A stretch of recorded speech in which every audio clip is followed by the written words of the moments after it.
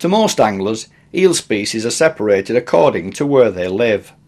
At sea they're conger eels, and in fresh water they're silver eels.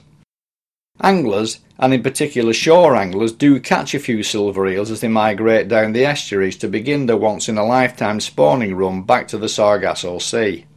Otherwise, as far as most people are concerned, that's it.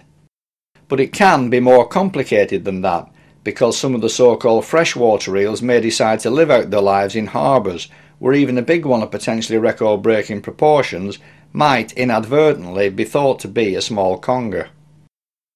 As everyone knows what an eel looks like, actually pinning the right label on the two species is straightforward enough. If the dorsal fin starts immediately behind a pointed pectoral fin, then it's a conger. If it starts well back behind a round-edged pectoral fin, then it's a silver eel.